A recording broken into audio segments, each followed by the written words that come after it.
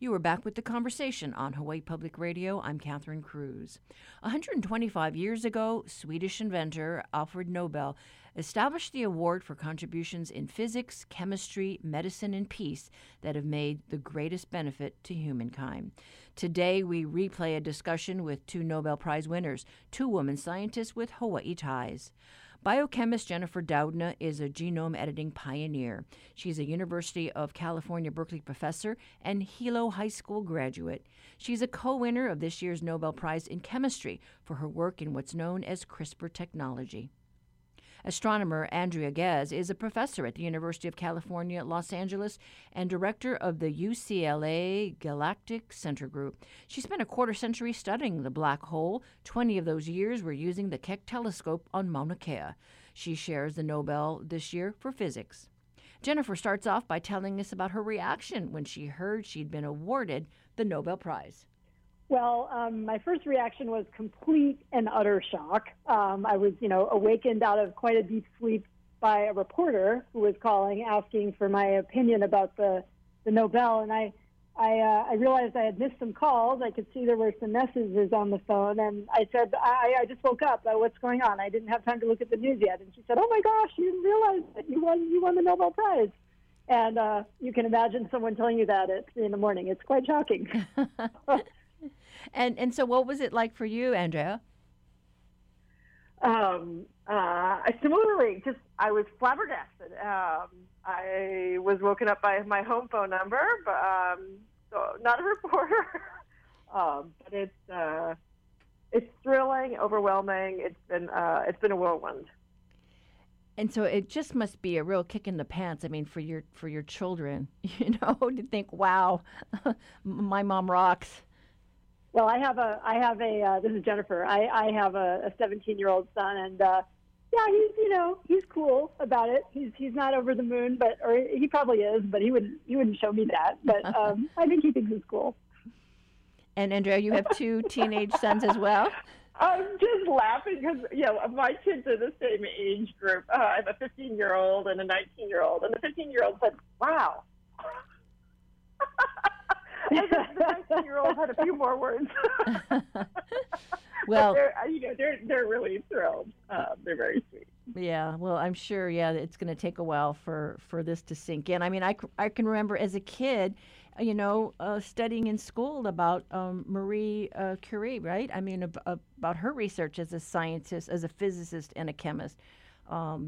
So yeah, your name's going to be in the history books. Both of your names. Amazing. It's extraordinary. Not something one ever plans on as a scientist, but it's really, really exciting. Well, at the beginning we talked about, this prize and how it's meant to, really award folks who have contributed to the good of all humankind. And Jennifer, you're working on something now dealing with COVID-19. Can you talk about that?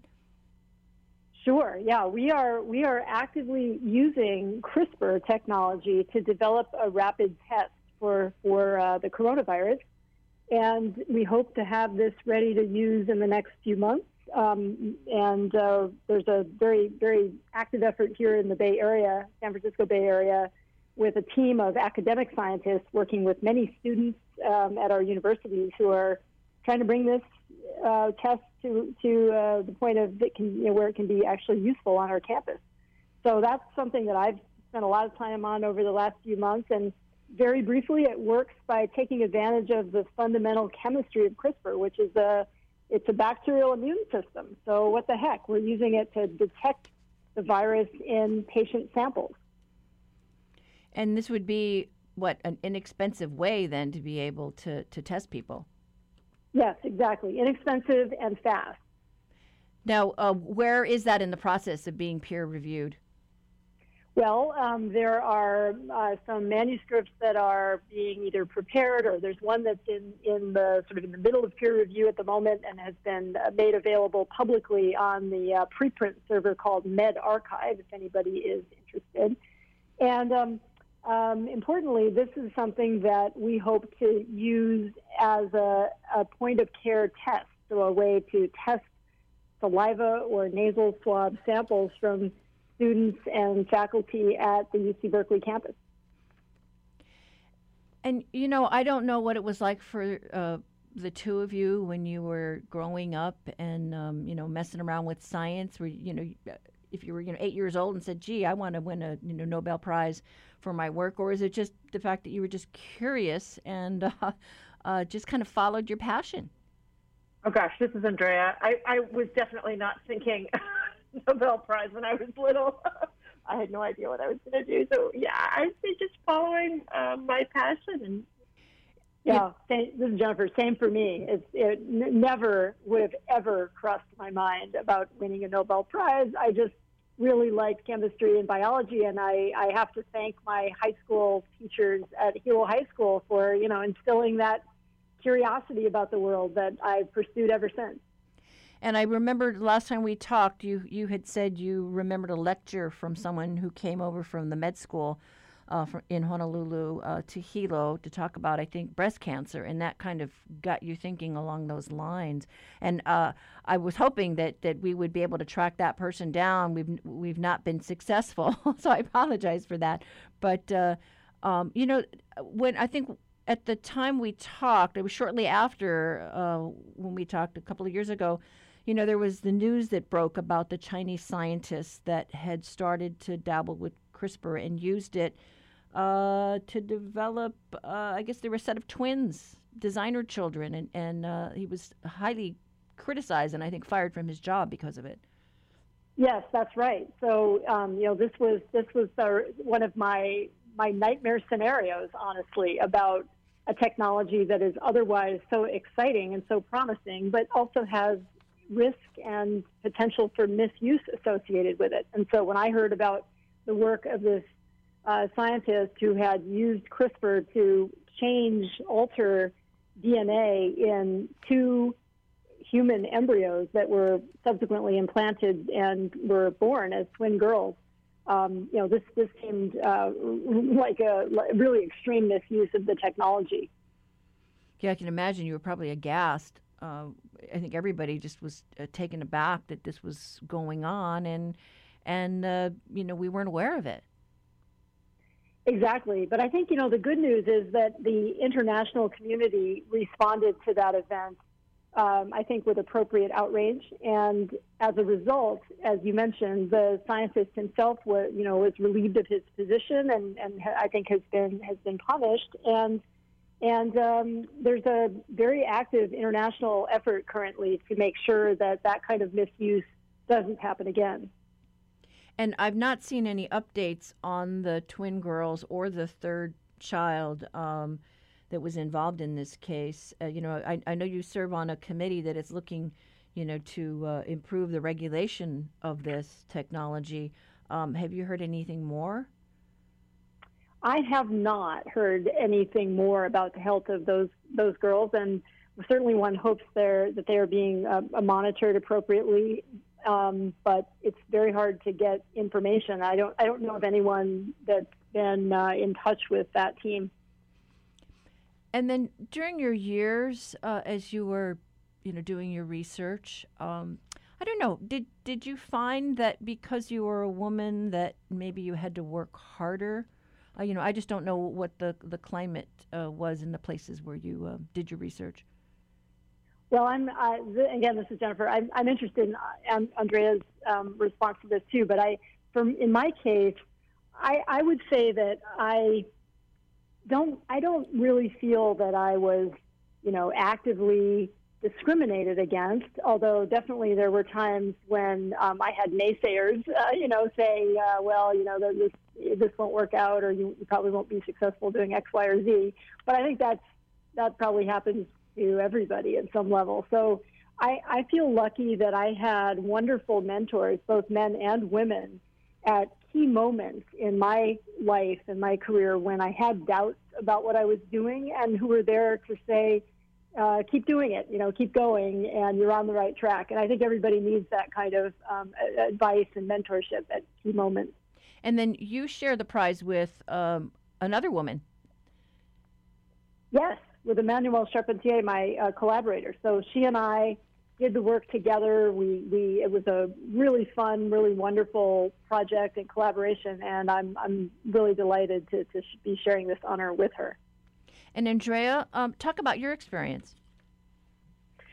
Oh, I think my answer is quite similar to Jennifer in the sense that, I guess I would say we live in a society that has certain ideas about what women can or cannot do. So, it would be naive to think that one hasn't faced some naysayers.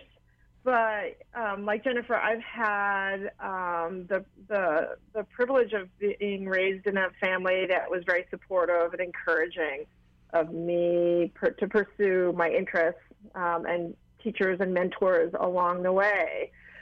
I guess I would say, there at every stage of my evolution, there's always been somebody who's had the audacity to say, no, you can't do this because you're a girl.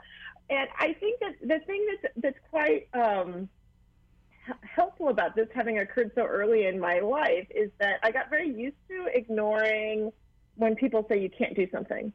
So in my work, this has become quite an advantage because there were times when people didn't believe our approaches would work, and I was pretty well trained at that point to sort of dig deep and believe in myself and go forward if I thought I could. Well, I think it's important to bring this up because this is the year where we celebrate, the anniversary of the right for women to vote. We just saw the passing of Ruth Bader Ginsburg, who wrote about how she faced discrimination. I think she hid her pregnancy to get a job in law because a lot of those jobs were not open to women early on, and. I think it's just important to say, okay, what can women do? I think Ginsburg had said, I think when there's 9 women on the Supreme Court, that that's when there'll be enough. But I guess you look at the Nobel Prize winners, and it's still a big deal when it's a woman. Yeah, well, this is Jennifer. I feel that I look forward to the day when it's not unusual to have women win the prize, or in our case with chemistry, not unusual to have only women receiving the chemistry prize, which is the first actually this year. And Andrea? Yeah, I think it's super important to have role models. I mean, I think we're of the generation that we benefited from so many people who came before us. But I think to get the recognition at this level really opens the door to encouraging that next generation of scientists who are curious about the world. If you're just joining us, this is The Conversation on Hawaii Public Radio. We're rebroadcasting a discussion we had with 2 2020 Nobel Prize winners, biochemist Jennifer Doudna and astronomer Andrea Ghez. We're not taking phone calls for today's show, but we do want to hear from you. Give us your feedback. Call 808-792-8217. Well, now you shared your award with 2 men. And I think when we last talked on the show, you talked about how you were in a race with another team studying the black hole. So how did that work out? Oh, well, I'm delighted to be sharing this prize with my long-term competitor, Reinhard Genzel, from the Max Planck. And it's, competition is really good in science. It keeps you on your toes. It allows for different points of view. So I think over the 25 years that we've been at this, the science has really benefited from these 2 groups. It's a friendly competition, shall we say. Okay. Well, we had a shy caller on the line who wanted to know who the role models of these 2 scientists are, and wonders if you realize that the 2 of you might be future scientist role model as well. So who wants to go first on that? Go for it, Jennifer. You go first. Okay. Oh gosh, role models. I was really fortunate. I was really interested in reading biographies of interesting women when I was in high school. So in fact, I read quite a few on Marie Curie and Amelia Earhart. So I think I was fascinated by strong women when I was young. And then in terms of role models, I had a wonderful high school teacher. She was one of my few female teachers along the way in science. I was Judy Keene, and then in graduate school, one of my advisors was Anila Sargent, who, was just a real mentor and supporter and role model. Jennifer? Oh, very interesting. Well, in my case, I would have to say my father was, I don't know if he's a role model, but certainly he was somebody who was very dedicated to education and learning. He loved ideas. He was passionate about discussing ideas, and he was a professor at the University of Hawaii. And through my career until he passed away in 1995, he was always asking me what I was working on in the lab, and he really wanted to understand the science that I was doing, which meant a lot to me, meant the world to me. So there was that, and then like Andrea, I had some incredible teachers along the way. My high school biology teacher, Marlene Hapai, who I'm still in touch with Marlene, and they were both very encouraging of my interest in science, and I'm eternally grateful for that.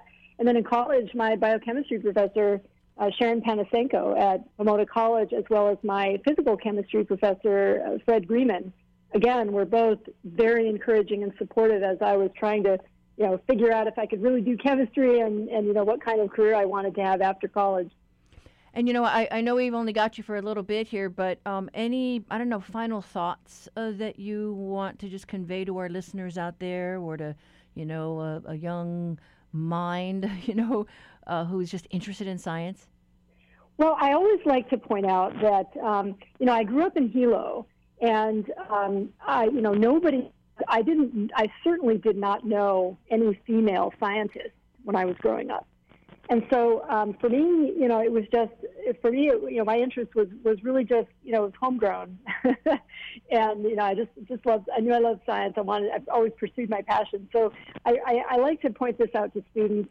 I always felt like, especially now looking back on it, I'm probably one of the least likely people to win a Nobel Prize in a way, given sort of the background there. And so I just think that for young students that are starting out, it's a wonderful career. It's really fun, and you meet so many interesting people. It's international. I've had so many colleagues and friends now that live all over the world. That makes my work very, very interesting. So I couldn't encourage students more. It's a wonderful life to pursue.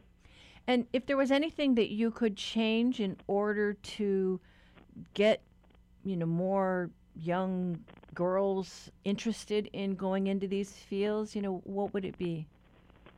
I'd like to see more empowerment of people who have been traditionally underrepresented in science. And how do we do that? I'm not sure, but my husband, Jamie Kate, who is a professor at UC Berkeley like I am, has started a program for bringing in more undergraduates at the undergraduate level to explore the STEM fields. And I think this is really key. And those students, when they come to Berkeley, are given opportunities to work in some of the world's best research labs and have the joy of discovery and working with some of the world's great scholars and scientists. So we're hoping to expand that program, and in fact, that's how I will be using my Nobel money, is to help support it financially. Do you think we ought to start in the younger grades as well? I do. I think that's also very important for sure, and making sure that kids know that there's a path forward. And like Andrea said earlier, I feel that the Nobel Prizes, in a way, are validating, for us certainly, and sort of showing students that their work will be appreciated and recognized at the highest levels, no matter who they are or where they come from, if they do great work. All right. Well, I'm sure, on your next trip back to Hawaii, you're going to hear a lot from the community, just, wishing you well with all your future work as you try and come up with ideas on how to battle COVID-19 and more. But we certainly thank you for your time today. Wonderful. Thank you so much, Catherine. Great to talk to you, and great to talk to you too, Andrea, and congratulations. You too. Bye. You've been listening to a discussion we had with biochemist Jennifer Doudna and astronomer Andrea Ghez, two women scientists with Hawaii ties who won Nobel Prizes this year. We won't be taking questions for this show, but you can give us your feedback by calling 808-792-8217 or send us an email to talkback@hawaiipublicradio.org. Stay with us. We'll be right back after a break. We could be heroes just for one day.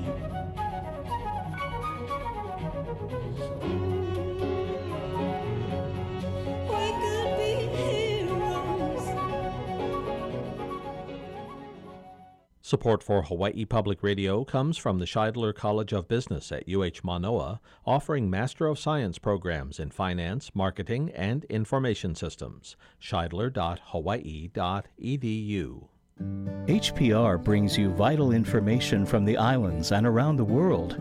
It brings you music that enriches and uplifts, and it keeps you company, providing moments of levity and joy along with the news. Whatever your day looks like, stay connected at home with your smart speaker. It's easy. Just say play KHPR for HPR1 or play KIPO for HPR2.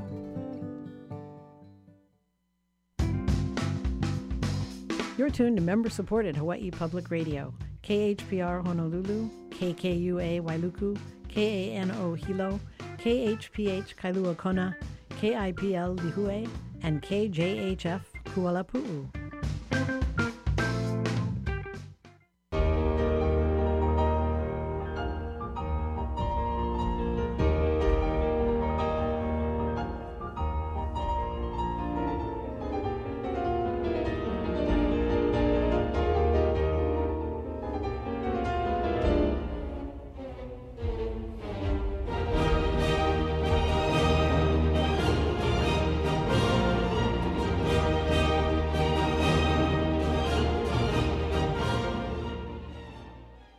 You were back with the conversation on Hawaii Public Radio. I'm Catherine Cruz. You've been listening to Beethoven's Piano Concerto No. 5, Emperor. It was performed by pianist Igor Levit, conductor Stefan Deneuve, and the Royal Stockholm Philharmonic Orchestra at the 2020 Nobel Prize concert earlier this month. This hour, we've been replaying a discussion we had with two Nobel Prize-winning women scientists.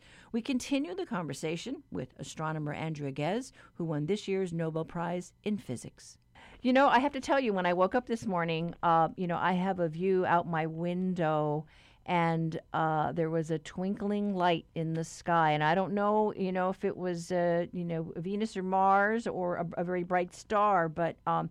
I just thought of the nursery rhyme, twinkle, twinkle, little star, how I wonder what you are. And, I think that curiosity, that we try and nurture and foster in our children, just to be curious about the world and wonder, how things work and why things are the way they are. I mean, do you remember thinking about that when you looked up at stars as a kid?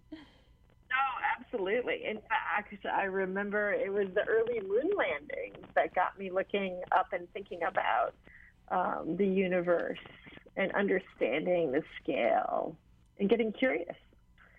Yeah, astronomy and astrophysics has the wonderful attribute of being accessible by lots of people. And I saw a clip online this week that when you were little, you were thinking, maybe I'd want to be an astronomer or a dancer.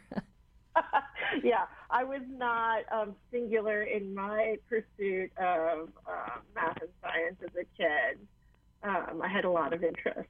But certainly by the time I hit high school, I knew I had a lot of aptitude for math and science and was interested in those fields. And is there anything that you would like to see to help nurture young minds? Oh, gosh, I've always felt that one of the most important things is visible role models, because I think if you can see people who look like you or who are different, a diversity of types of people, that encourages a diverse group of people into the field. So I think visibility of a diverse group of scientists is super important. And as far as maybe a program that you might have been involved in, either in high school or in college. I don't know. Is there a shout out to anyone in any of those programs, or something that you just felt really helped you? Oh gosh, I guess in graduate school, I actually set up with some friends a Big Sister Little Sister program for women at Caltech, and it paired graduate women with undergraduate women students. And I think that networks are really important. Just it's just like one step up or down, mentoring. Building those communities of support is another important aspect of helping people succeed. I mean, helping anybody succeed. That it doesn't matter if you're a minority or not in a field. Having that network of people who are supportive, or that you can turn to for advice. And then when you had your children, how was that juggling? A very busy job, with your research.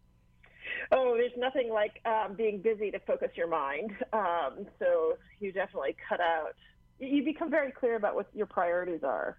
It just requires, I think, when they're little, a lot of discipline in terms of how you juggle these different parts of your life. But I'd also say it also introduced me to people I wouldn't have come into contact with otherwise. I mean, having kids is just an amazing part of life. But even the way it interacts with you professionally, I think, is interesting. I sent my kids to daycare at UCLA, and through this daycare group, I came into contact with faculty across the university, and it inspired collaboration and networks that I would not have otherwise had. So it's like a lot of things in life. My favorite saying is every challenge is an opportunity. So I think I've grown a lot from just having these two different disparate parts of my life. Yeah, it really helps you with time management, Oh, does it ever? Looking back, I think when my daughter was young, she was involved in dance, and that's, I think, the one thing that I miss now that she's grown up is, the mothers that were there for all the dance programs. But yeah, they're just become a nice support system for you as you try and juggle, career and raising children. And meeting people from really different walks of life. I mean, I think, when we're in our careers, we tend to meet people who are thinking the same way as we do. So through the kids, you actually get out of your bubble. When we were talking with Jennifer, we talked about the ethics of some of the research that's being done, as a riff on the CRISPR technology. But how does that work for astronomy? What are the ethical issues that you see out there in the field? Oh, I think in science and in anything, there's always ethical issues. There's ethical issues about how we deal with one another. There's ethical issues about how we deal with our data. Ethical issues about, they're very, in her case, it's very clear cut. But I think overall ethics comes in a lot of different arenas.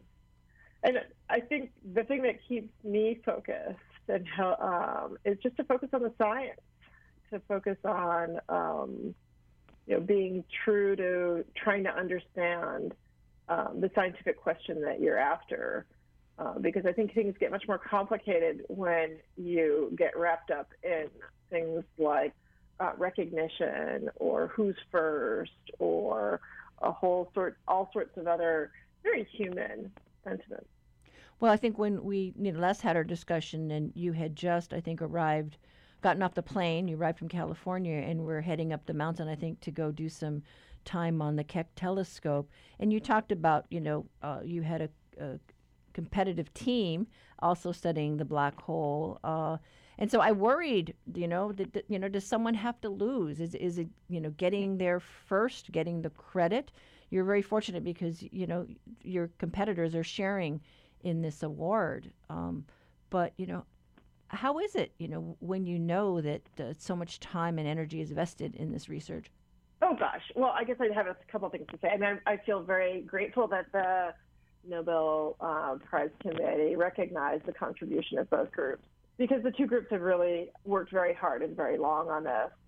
But I guess in science, I don't see that there are losers in this, because what you're after is an understanding. And I just feel incredibly fortunate to be able to work on these questions, to be able to do research that moves our understanding of science forward, to be able to train the next generation of scientists in how one approaches basic science.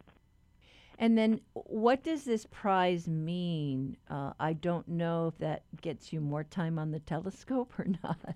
Oh, it's an interesting thing. I mean, literally what it means, of course, is that your work is honored and highlighted. So the importance of a certain area of science is highlighted. The technology that goes into it is highlighted. So I'm very excited about that. I think it gives you lots of opportunity to pursue the work further, take that work to the next level of scientific discovery. So I'm excited both about the opportunities and also just the responsibilities that come with this kind of recognition. I think one has an obligation to be a good steward for science and the encouragement of that next generation. So do you have other proposals already in the queue to spend more time on Keck? Yes, I have lots of proposals in the queue for the future of Keck. So Keck is just an amazing facility. And I'm excited about, I've actually got one that's under review now, so I'm certainly hoping that it will be accepted.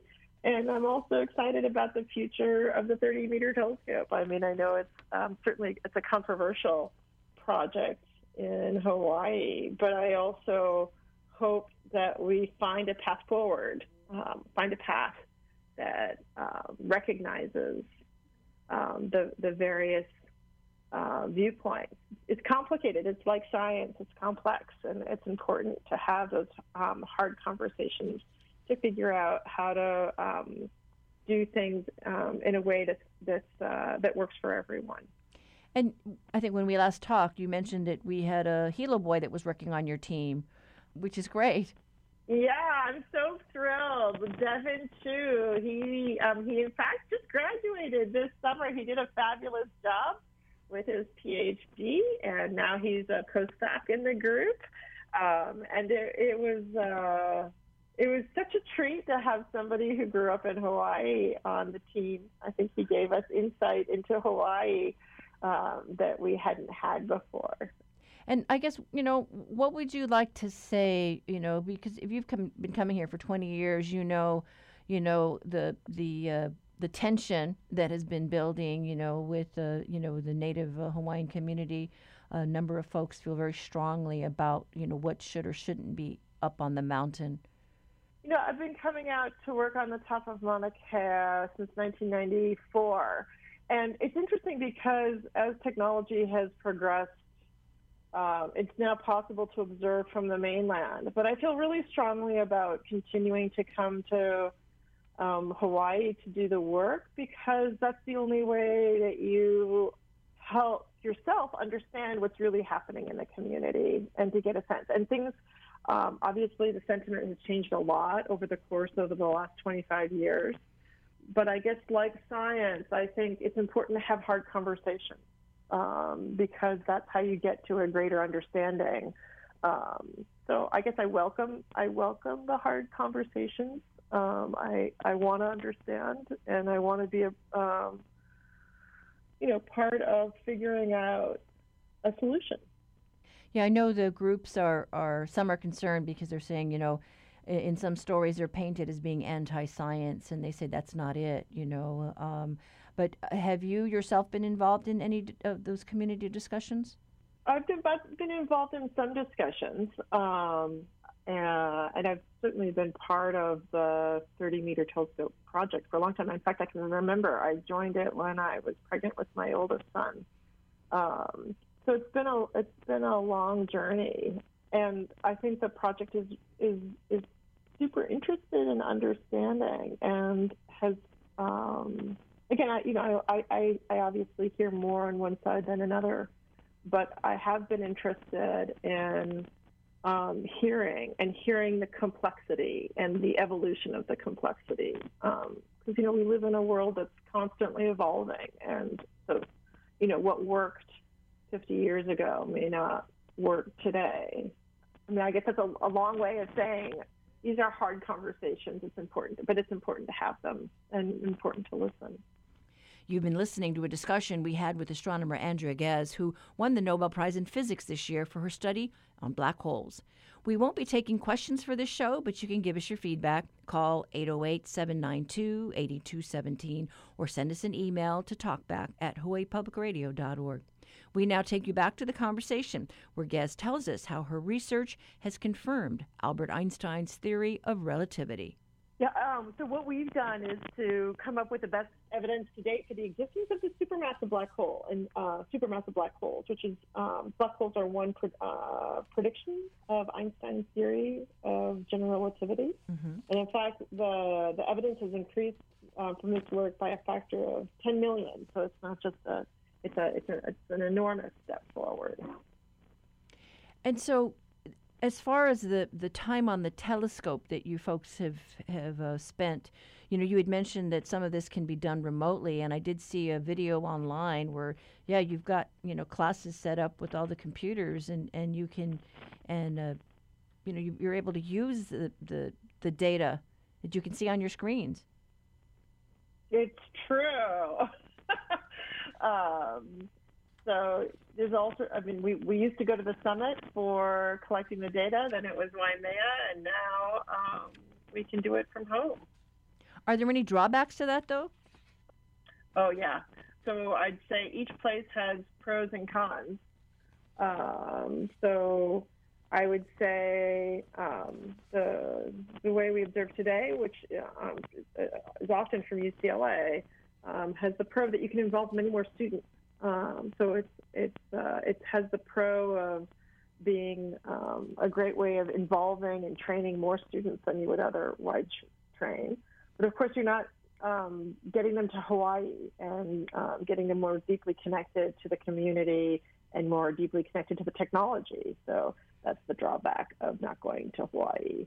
So we maintain a combination of going out to Hawaii and UCLA. We try to get the best of both worlds. With the physical distancing that we're having to do here because of COVID, I think they have reduced the number of scientists that are going up and down the mountain or even at the Waimea facility. Yeah, tremendously. So it's been a huge impact on our ability to work. But the Keck Observatory has done an amazing job in making it possible for us to continue to collect data even through these difficult times. And we do have an email from a listener, Francine from Kula.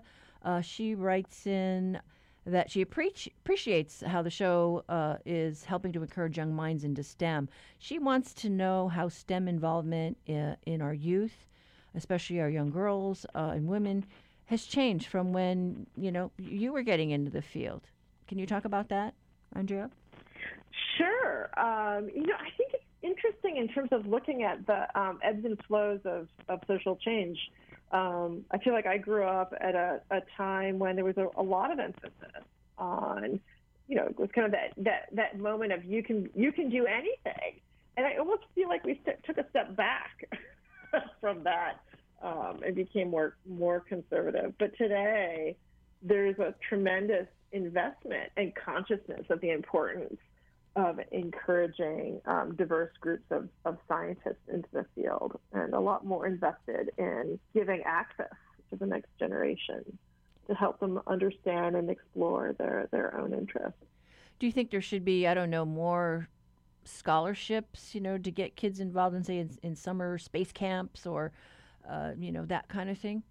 Oh, that's interesting. I just think that, there are just a number of, public and private schools here in Hawaii that if they had, an expansion of what's out there to be able to interact with scientists like you, that might, like I said, raise the profile of the role models that are out there. Yeah, I actually, it's sort of funny that you asked this. I actually have some mixed feelings because there's so much pressure these days on kids to know what they want to do and to grow up fast, in a sense. Well, grow up sort of intellectually fast. And I almost think that there are a lot of things that can help kids thrive in the competitive world.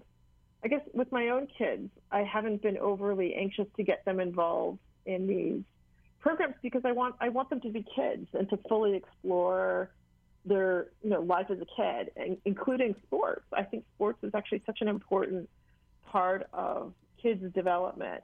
It's one of the few arenas where kids really learn how to struggle and fail and play again. In academia, we're so focused on, there's such a focus these days on getting good grades.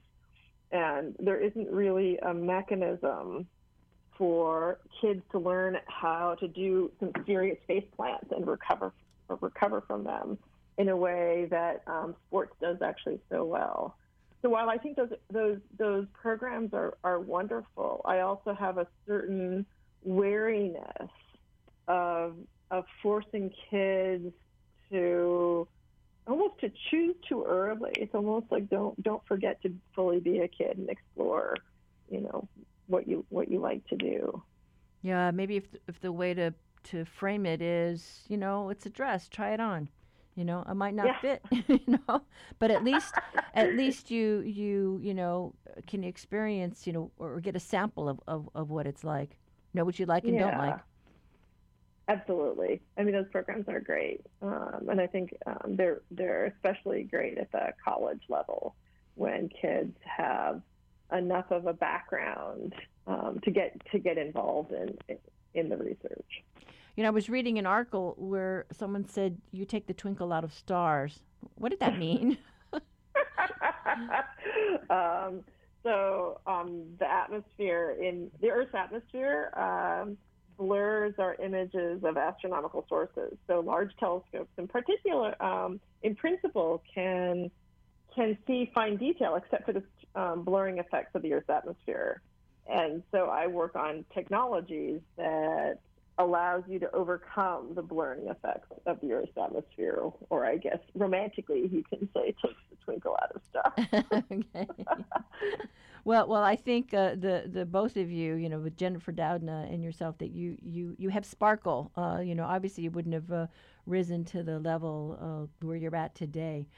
Was there anything that you think that your parents did to kind of nurture your interest in science? Absolutely. My parents were both very supportive. I remember in particular my dad loved to create almost math problems and logic problems. They were just puzzles. And for me, that was an early encouragement into these fields. So it was fun. It was just an inquiry-based thing. But I feel very, very fortunate to have grown up with parents and teachers who were incredibly supportive of my interests. So are they still around? What did they think when you won the prize? Oh, well, unfortunately my father passed away, but my mom's still alive, and she was, she's just thrilled to bits. She's definitely the proud mom, and she's, such an inspiration to me. I feel very fortunate. And do you think one or both of your sons will go into science? I have no idea what they'll do at the end of the day. My oldest son is currently in engineering.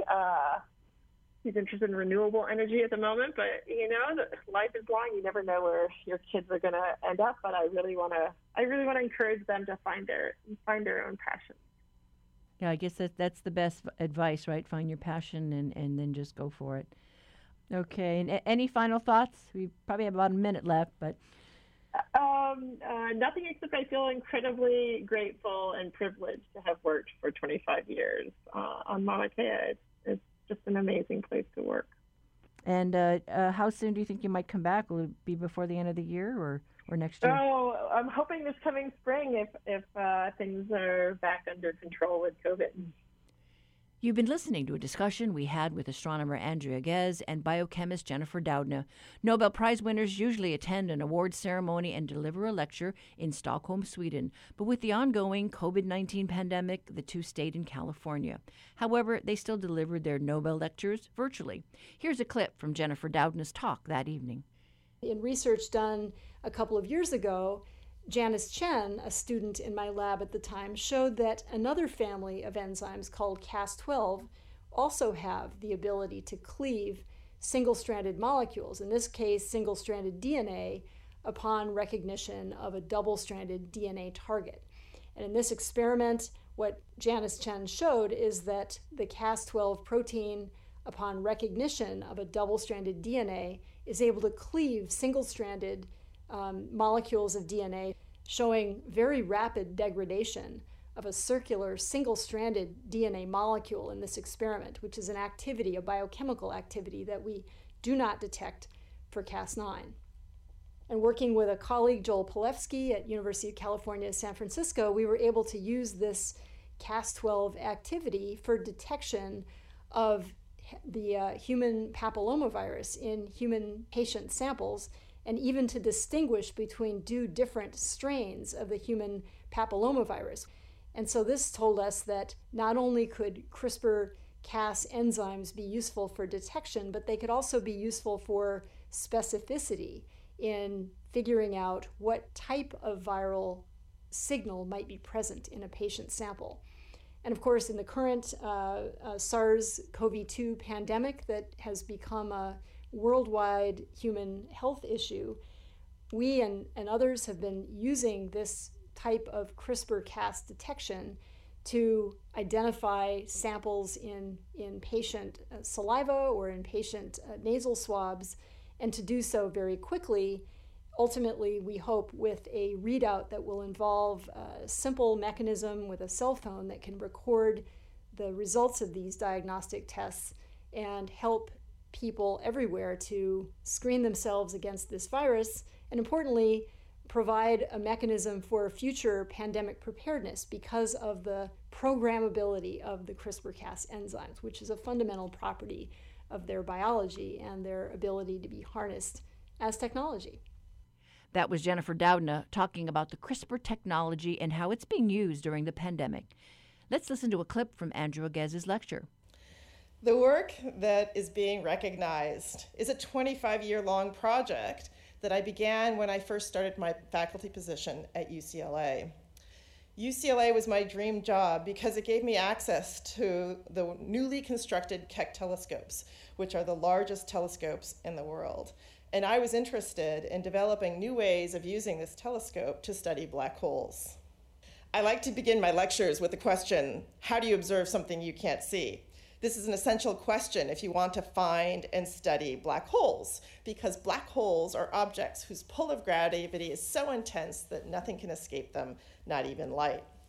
The story that I would like to tell you today is how we've been able to find a supermassive black hole at the center of our own galaxy, and this has provided us with the best evidence yet that these exotic objects really do exist, but it's also provided us with a wonderful laboratory for studying the fundamental physics of black holes, and in particular, how black holes warp space-time, and what role black holes play in the formation and evolution of galaxies. While the black holes are relatively exotic objects and require pretty exotic physics to properly describe them, the way I want you to think of a black hole today is an object whose mass is confined to zero volume. So despite the fact that I'm going to talk about objects that are supermassive, and I'll get back to what that means, they have no finite size. So what does this mean? This means that if we think about density, which is mass divided by volume, density goes to infinity. And in physics, anytime you have a number going to infinity, this is known as a singularity, which is equivalent to a giant red arrow that says you don't have your description of the physical world quite right here. So in fact, this is what makes black holes so interesting, because it points the way forward to understanding a deeper way of thinking about physics. Today, we don't know how to make the world of general relativity, which describes gravity near highly gravitating objects, so that's what Einstein is so famous for, work together with the study of quantum mechanics, which is the study of things that are very small. And black holes are both. They have tremendous gravity and they're infinitesimally small. So when we understand what a black hole is, we'll be able to presumably make these two fields work together. But in the meantime, fortunately, there is an abstract size that we can think about that's quite important to the studies of black holes. And this is known as the Schwarzschild radius. And this is the size that if you can compress an object down to its Schwarzschild radius, and in fact, every object has a Schwarzschild radius, gravity will overcome all other known forces, forcing the object to become the infinitesimally small object of a black hole. So if we think about the Earth, and we could figure out how to squeeze it down to the size of a sugar cube, it would become a black hole. Now, fortunately, the Schwarzschild radius is actually quite simple to figure out. It just scales with mass. So if we were to look at a more massive object like the sun and scale it down to UCLA's campus, it would become a black hole. So this notion is important because it not only defines what a black hole is, but it gives us a way of demonstrating or proving that a black hole exists. We need to show that there's some mass confined to at least within its Schwarzschild radius to claim a black hole. That was Andrea Ghez talking about her research into black holes. The full lectures from Jennifer, Andrea, and this year's Nobel winners are available at nobelprize.org. Well, that's it for today's show. We'd like to thank our guests, Andrea Ghez and Jennifer Doudna, and we thank you, the listener, for joining us. What did you think of the discussion? You can give us your feedback by calling our talkback line, 808-792-8217. Send us an email at talkback@hawaiipublicradio.org. If you want to listen back to today's show, check out the Conversation podcast at hawaiipublicradio.org. I'm Catherine Cruz. Join us tomorrow for more of the conversation.